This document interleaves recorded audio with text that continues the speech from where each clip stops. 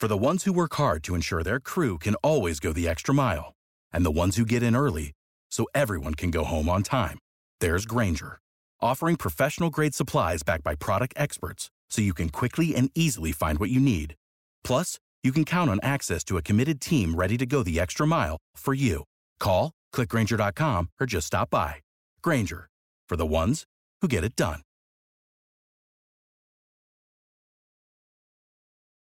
Passion, drive, and patience. The formula for winning championships is also what keeps your ride or die alive. eBay Motors has everything you need to maintain your vehicle and level it up to peak performance. Superchargers, roof racks, exhaust kits, LED headlights, and more. Whether you're into speed, power, or style, eBay Motors has you covered. With over 122 million parts for your number one ride or die, you'll always find exactly what you're looking for. And with eBay Guaranteed Fit, your part is guaranteed to fit your ride every time or your money back. Because with eBay Motors, you're burning rubber, not cash. With all the parts you need at the prices you want, it's easy to make your car the MVP and bring home huge wins. Keep your ride or die alive at ebaymotors.com. Eligible items only. Exclusions apply. See ebaymotors.com. Believe in the Arizona Cardinals. We are back. My name is Javon J. Love Adams, and beside me, as always, is my co-host, the one and only Ed Easy Smith. Again, he not only is he did he play professional baseball, but he also played for NFL Europe, and more importantly, he's an NFL veteran. He's vested, and we talked about that a couple of weeks ago. He is vested, and he don't wear vests because his muscles don't bulge like that anymore. But anyway, he played for the Lions. He played for the Redskins. He had a quick stop in St. Louis. I'm remembering that. And then he also, of course, he played for the Falcons, and he played for the Eagles as well. Did I get them all? You got him. You missed the Browns for a quick pit stop, but I'm impressed you tossed them St. Louis in there. I do what I can. I've been eating more fruit, so trying to get that memory going, man. So anyway, we are a Cardinals-centric show, and we talk about the Cardinals. Of course, we're located here in the Phoenix market, and so we kind of bring our own views and things. Of course, Ed, since he was in the locker room, he kind of corrects me where I might be a little bit off the mark there. And so we like to bring the conversation to you. And sometimes we bring in, and we'll probably be doing this a lot more, is bringing in some guests. And so being able to have some conversations with people that we respect throughout the industry. And so joining us, he's been on the show before, but welcoming him back is the one and only Earl Casual E. Burnett. He runs KSRN, Casual Sports Radio Network, KSRNAZ.com. And he does, he had me on his show a few days ago, and he was talking about how many jobs I have, but he does Herculean things with KSRN. So how you doing, man? I'm doing good. You say he runs KSRN. No, KSRN is running me. There you go. Man. There you go. So we are going to, this week, I want to talk, gentlemen, and this is cool because I get the perspective of some really knowledgeable gentlemen when it comes to the National Football League. And we could talk about Kenyon Drake. Last week we talked about Chandler Jones. So this week we're going to talk about Kenyon Drake and just his value, what we expect, strengths and weaknesses. So just from both of your perspectives. And we're going to talk about the offensive line. We know that there was it's happening around the league where you have players that are opting out of the season. But wanted to talk about the offensive line anyway. But there's a noticeable opt out on the offensive line for the Arizona Cardinals. And then of course, last week we started kind of going through the different divisional opponents of the Arizona Cardinals. And last week was the Seattle Seahawks, and this week we're going to talk about those dreaded San Francisco 49ers. So let's get started again with Kenyon Drake. So, gentlemen, last season, Kenyon Drake, he played for two teams. He started out in Miami and then, of course, was traded over here to the Arizona Cardinals. When he was with Miami, he was averaging about 3.7 yards per attempt. Then he came over here, and all of a sudden he crept over 5. Really was able to make people forget about that other running back that got traded to the Texans. And there's maybe seemed to be a lot of expectation and excitement around Kenyon Drake. He signed, a 1-year tender, I believe. So it's in a contract year, him and also with Patrick Peterson. So maybe a lot to play for. But I wanted to get your guys' thoughts on Kenyon Drake. He seemed to really make a really positive first impression last season with the Cardinals. So I want to get your thoughts. We're going to start with you, Ed. What do you think about Kenyon Drake? Well, I thought he was a real spark plug to the offense last season, especially after everything we dealt with, as you call them, that other, I guess, talking about the former running back is like talking about a former girlfriend. You never bring her name up, right? So we'll talk about how that other dude that was here, we always talked about his like lack of fire and the different things that he wasn't doing. He wasn't hitting holes. He looked very passive. And then all of a sudden we got Drake in here and it was like, wow. And like I said, it was like, meeting that new girl at the club and it was like, she was out there grooving with you on the floor and everything like old girl wouldn't. And next, you got you excited and it was like, and, like I said, I think he really brought a punch to the offense and, he, kind of, I guess he really did earn this little tenure he got. We're going to see where they go from there. But, I was really surprised that his fit because, not only did he run the ball well, he caught the ball well out of the backfield. And, from what I saw, I knew one of those things that we don't pay attention to a lot, he actually picked up the blocking schemes well, and that was impressive. A lot of times running backs, especially when they're coming into a new system, all they want to do is catch the ball and, run the ball, obviously. But he actually picked things up, and I thought that was really impressive. And he took some of the burden off of Kyler Murray, giving any young quarterback an option, a running option. It just frees up a lot of different things. So I'm really excited to see what he's going to do with the full, obviously we say full offseason under his belt, but with everything going on with coronavirus, obviously nobody's been at the facilities. But I'm interested to see how they're going to incorporate him into the offense knowing that he's here from start to finish. So I was very pleasantly surprised. As far as, any minuses in his game, well, I'd like to focus on the positive. I'm a positive man, Jay, so we'll get into those other things down the line. But like I said, I was really encouraged by what I saw in the sample that we saw in 2019. What you got, Earl? Well, yeah, Ed's pretty much said it all there. I mean, I liked from the beginning that his fit, like you just got through saying, that he fit this offense so perfectly because this style of offense is designed for quick decisions and burst.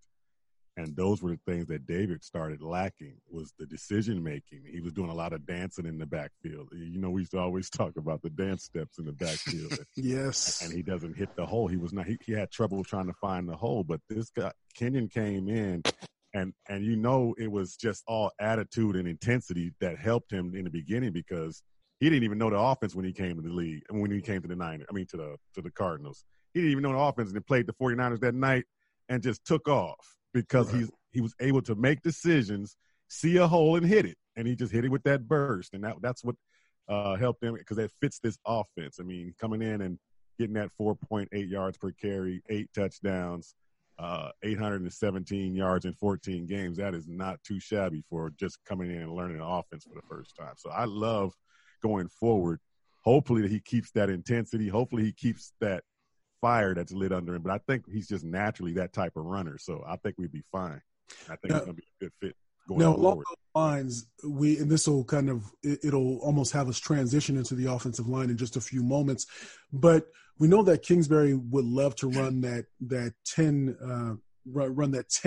offense. So one back and then no tight 10 personnel. 10 personnel. Thank you. Okay. And so. But in order to really make the best use of a back such as Kenyon Drake, you have to do what he was doing towards the end of the year, where he was running different packages, different personnel packages to be able to highlight what he had, as opposed to just trying to fit a square peg into a round hole. What do you think about maybe how Kingsbury is going to, in terms of the personnel packages that he's going to use? We'll start with you, Casual E. I think it's just going to stay the same.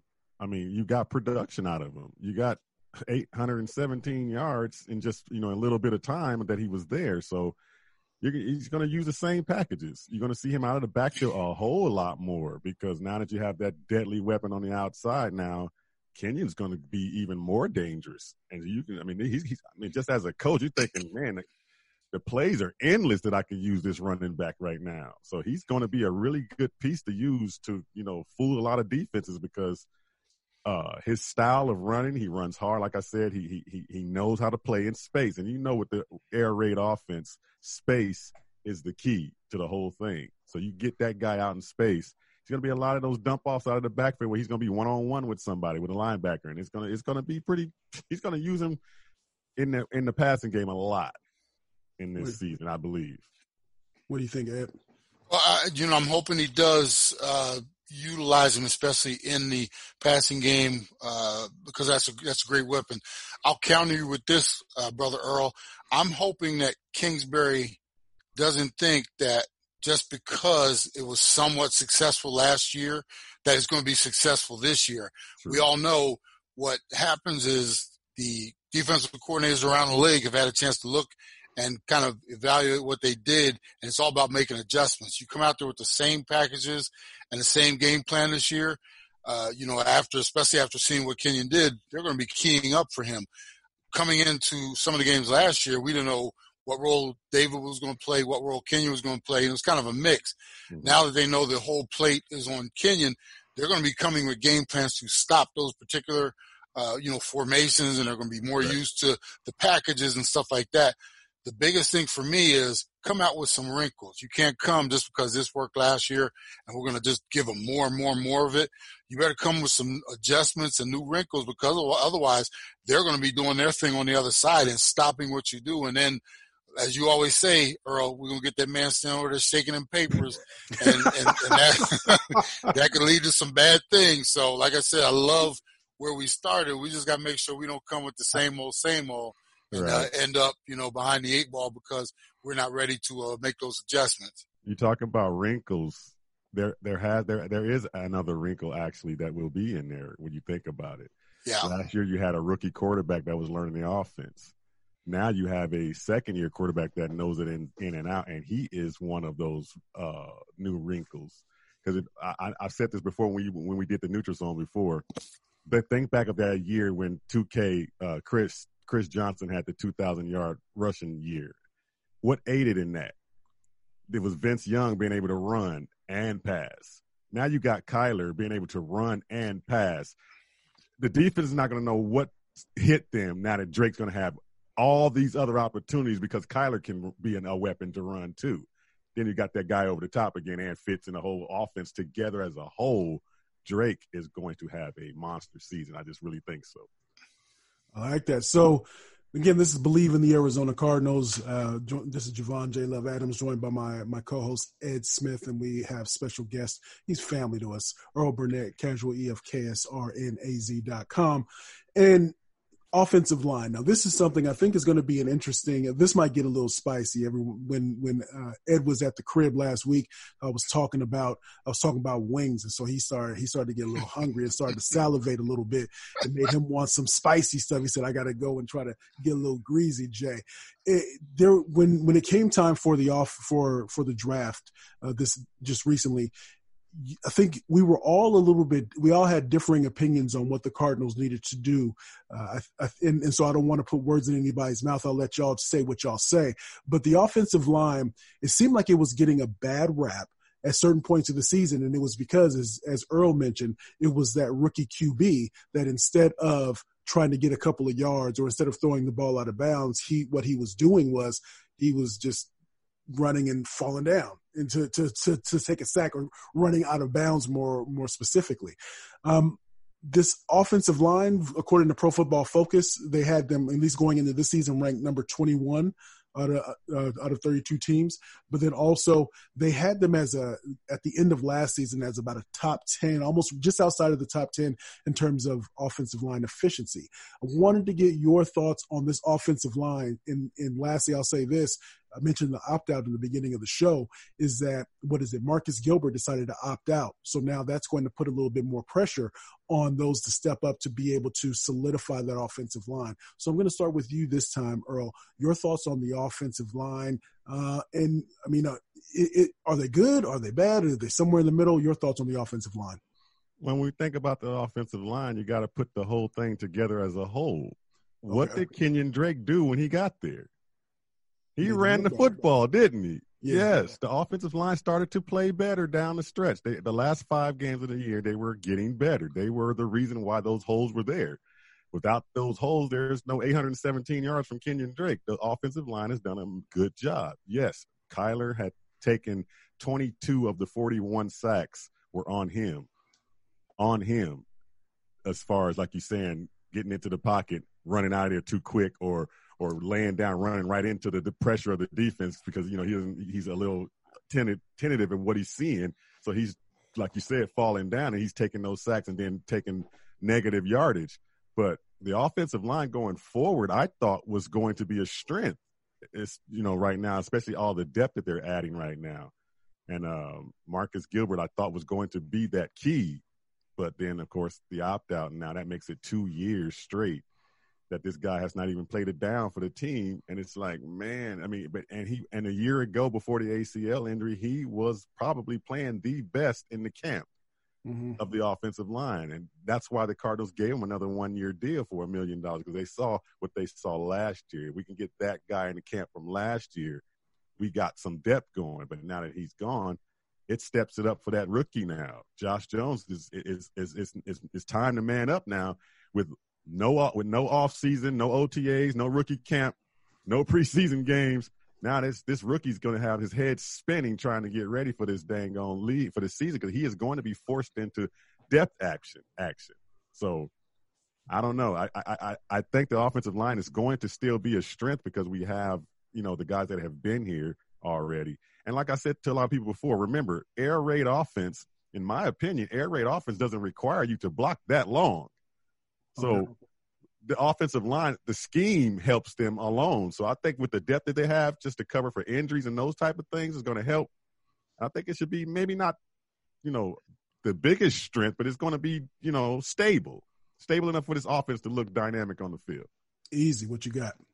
And there was no mystery or, no secret when the draft came around this year and we all talked about what the Cardinals should do. I was very adamant. I was like, look, go get an anchor for that offensive line. And obviously, we know they went a different route. Even with that being said, just like Brother Earl just mentioned, they were improving last year for me.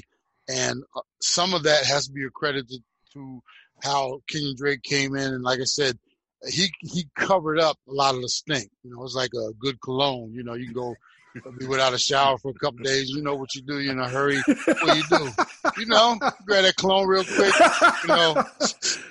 And you move on, right? So, yes, sir. Yes, sir. And that's kind of what Kenyon did. He made the stink kind of go away a little bit because of what he was out there doing. What the one thing for me is, you talk about what COVID, the effect of COVID, right?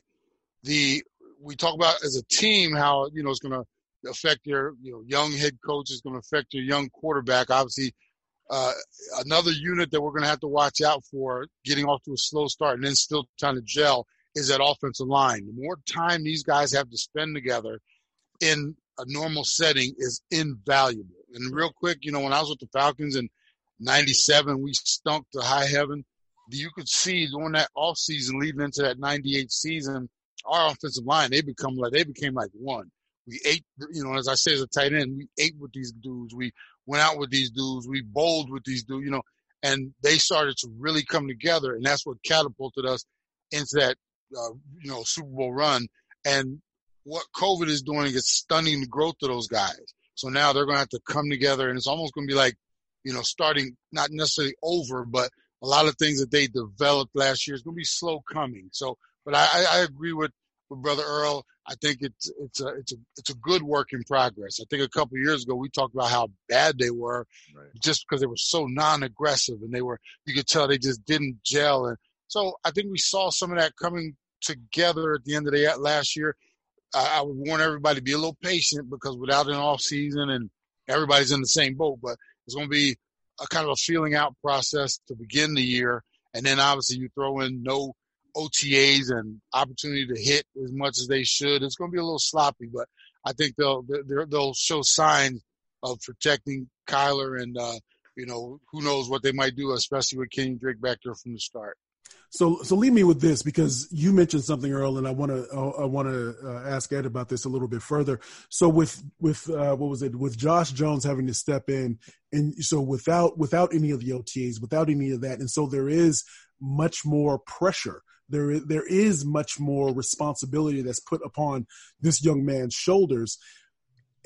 It's how can you compensate for somebody whose head will probably be swimming? Because last week we talked about when you're in the preseason, you get to understand, okay, this is what the feeling of being in the game is like, and then you ratchet it up to the regular season, and then it takes it up another notch. So how do you compensate for a player whose head's going to be spinning?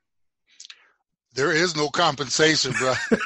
not at the professional level. I mean, if you're in college, at the professional level, it's all about manning up, and if you're swimming, man, you get eat. If you're a baby in the baby fish in the pool, them sharks are gonna eat you up. And at some point, he's gonna have to step up and either show that he can, at least maintain. Right. And if you don't, hey, we gotta start looking at other options. Otherwise, it's all a bad a science project, So like I said, at this level, I'm sorry to say, there are no excuses. When I was playing, I was coming from being a baseball player to a football player, right? And I remember the first couple of mistakes and stuff I made in my career, and they would look at me and it was like, I don't care where you came from, you better know where you're at right now. And and like I said, it's time to play with the big boys. So no excuses, man. Time to you put up or shut up. Yeah, he has to take care. I mean, he has to take advantage of every rep that he's going to get in training camp. I mean, to get him with the first team, it's going to be. I mean, with this type of camp that they're going in right now, I don't even see how they're going to get any of those rookies to be up ready, except for Isaiah Simmons possibly, because they got so many positions they can put him in. But coming in, I thought that the whole rookie class this year was going to be put on the shelf because of this COVID-19 season and because of having to be ready with no preseason games, going right into regular season games. These guys are not going to have enough time to get up to par unless you're just a serious talent that is that good that you have to get on the field. Josh Jones is forced into that. You have to come out and man up now. And like Ed said, it's time to play with the big boys. Let's see what you got. That's it. Short period of time. It's going to be tough for him. And I don't anticipate him starting right out the gate, of course. I think they're going to use the first 2 or 3, 4, maybe 5 regular season games as preseason games for this kid. So he's going to work his way up there. There's no way he's going to be ready to go right out the gate. No way. Indeed. So out the gate, I want to at the gate, we know that there's a lot of expectations put on the San Francisco 49ers. So I want to transition and talk about them. Last week, again, we talked about the Seattle Seahawks. The 49ers, 13-3 last season, they ended up getting to the Super Bowl and falling short. One of the things, and I want to let you guys take this wherever you want, but your expectations for the 49ers and how do you think that the Cardinals will fare against the 49ers this season? Of course, not really knowing how this is something that's a fluid situation. It's dynamic. What you think now can change in 2 or 3 weeks, of course. But one of the biggest question marks for me is, well, there's 2 question marks. Is the Super Bowl hangover that you always hear about. And so I don't know if Ed thinks it can debunk that and think it's just a myth. But then also there's been a lot of criticism thrown at Garoppolo, the quarterback, Jimmy Garoppolo. Is it warranted? Do you think that he's ready to take all these bullets, to take all these arrows that are being slung his way? So let's start with you, Ed. What do you think about the San Francisco 49ers? Man, they're going to be a very formidable team once again this year. Primarily because they didn't heap everything on top of Jimmy G's shoulders. He was not cast in the role, and this is a credit to Shanahan, how he put that offense together and with some of the weapons they have and everything like that. It wasn't about Jimmy G dropping back and throwing 40 times a game. They have an established running game. I know they had a couple I think they lost Breda maybe, but they've replaced him. They are a run-based team, so that's one of their strengths. The other thing I find, I listen to all the criticism heaped on top of Jimmy Garoppolo's shoulders. I'm like, you guys realize with the performance he had, he got to the Super Bowl. It wasn't like it's like, okay, so he didn't win it. He was one pass away from possibly pulling off that, and who hasn't missed a pass in a game, okay? So he's one pass away from actually leading the team to the Super Bowl, but everybody's like, oh, can you do it with Jimmy? What's wrong? And I'm like, what do you expect from the man? Right. Coming off injury, taking that team over to the Super Bowl. They have all the weapons. They've got a great head coach, in my opinion. And then you toss in the fact that they've got defense out the wazoo. I mean, so their defense alone is going to keep them in game. So for me, I still consider them the class of not just the NFC West, which I think is the best division in football. I still think you have to put them in the upper echelon of team to beat in the NFC, could repeat as the NFC champion. And as far as the Cardinals, facing them, we're going to have our hands full with them every time we step on the field with them. Like I said, just because they can get after it on the defensive side. And then you talk about some of the weapons they have on the offensive side of the ball. And if Jimmy G, if he just does what he did last year, or even takes a step forward and gets better, I mean, what can like I said, they'll keep, until he wins his first one, they'll keep throwing daggers at him. But like I said, I'd love to have those type of issues, those type of problems that the 49ers have. So I think they're definitely going to be a team to compete with again, in the conference again this year. No question. They're going to be the team that everybody's chasing. That's for sure. But going back to your Jimmy G thing, I agree. He's getting a bad rap. Everybody wants instant gratification. And it's like, I've always said this, to win Super Bowls and to win big games like that takes steps. And he's taking a giant leap, his first step. So it's like, my goodness, get a kid a break. He is the perfect quarterback for that team and Shanahan's system. But when you talk about the 49ers, the thing that the Cardinals, and now look at Seattle, we have all made moves to stop one thing from that 49er offense, and that's that 21 personnel and run game. Yeah. Man, they make you eat that football. I mean, look, Seattle went out and got the best safety in the dang league to come up with Adams to stop that run. Cardinals went out and got them a Swiss Army knife with Simmons, and all we stacked up on our defensive line. We have to stop 21 personnel, period. That's how you stop the 49ers. They are reigning supreme in that category. I mean, these guys are averaging 9.59 yards per pass attempt, 5.5 per run attempt. In 21 personnel having a lead blocker and those tight ends. So that's the key to beating them. Because if you put that ball in Jimmy's hands, I'm not saying he can't handle it. I'm just saying that's not their game. They have to have that running game going at the same time, and that opens up the Jimmy G and the wide receivers. So every team in this division is chasing that. We have to stop that running game because they gave it to everybody last year. And just I didn't answer one question that you tossed out there, Jay, the Super Bowl hangover. It's real. We over the years, we've seen it. And one of the reasons why it is so real, obviously it's a big letdown after most would consider a successful season. It's also a shorter off season. It's a extended period of play for your players. The year I played in the Super Bowl in '98, we went all the way to January 31st, which was our Super Bowl game.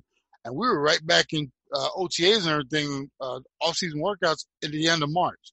This is a little different because of everything going on with COVID.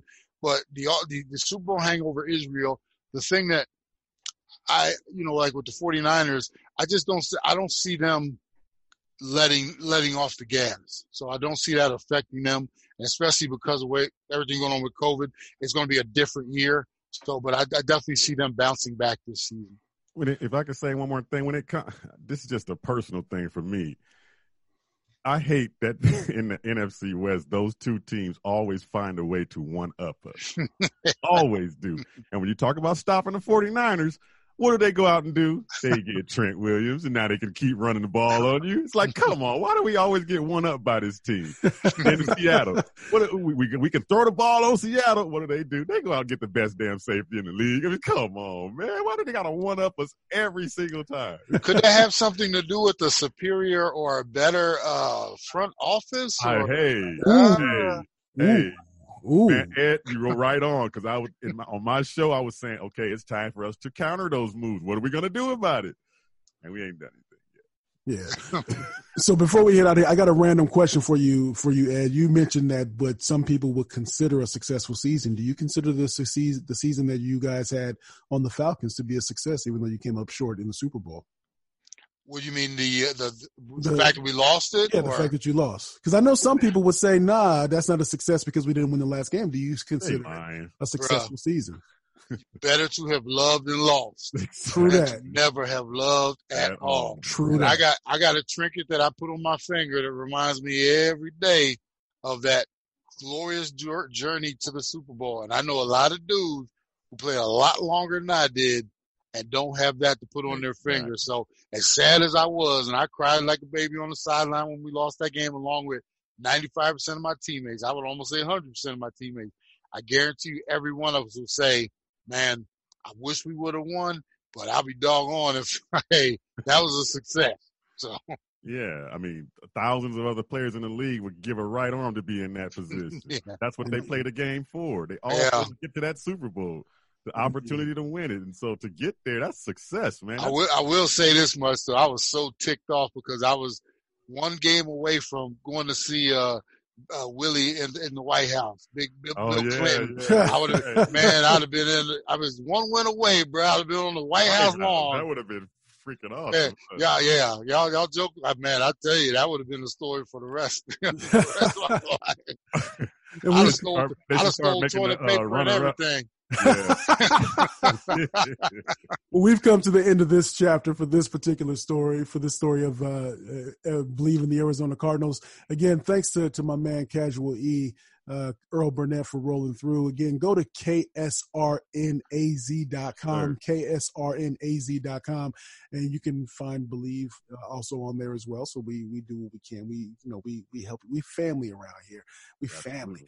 Appreciate you, brother Earl. And then also Ed Smith, my partner Ed Smith. And so until next time, tell a friend to tell a friend about Believe in the Arizona Cardinals. Until next time, as I always say, you can. And remember, be easy out there. Appreciate you, brother Earl. Without the ones like you, who work tirelessly to keep things running, everything would suddenly stop. Hospitals, factories, schools, and power plants, they all depend on you. No matter the weather, emergency, or time of day, you're the ones who get it done. At Grainger, we're here for you with professional-grade industrial supplies. Count on real-time product availability and fast delivery. Call, click Grainger.com, or just stop by.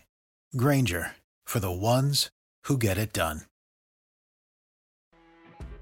You know when you're listening to a true crime story that has an unbelievable plot twist that makes you stop in your tracks? That's what our podcast, People Are the Worst, brings you with each episode. I'm Rachel.